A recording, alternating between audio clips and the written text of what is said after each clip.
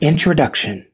You're definitely not in if you have not played the new, exciting, and totally trending Timberman, the newest application taking both mobile operating systems Android and iOS by storm. In this game, you play as a woodsman or woman who has to cut down as many trees as possible. But wait, the game surely has twists that you don't want to miss. Make sure you get to dodge your way out of those hanging branches that'll hinder you from continuing. All you need to do is get your fingers to tap as fast as they can and be the wood-cutting machine of the century. And today, we'll put justification on that by giving you tips.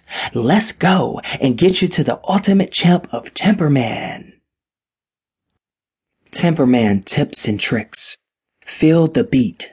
Your rhythm and pulse will be the most important thing to consider to make sure you jive right while tapping. This is the same idea with the game Flappy Bird when you bounce. When you do this, you would then learn how many taps it takes for you to get to the other side of the tree. The tempo you're running at also helps you measure the number of taps to avoid branches from crushing you.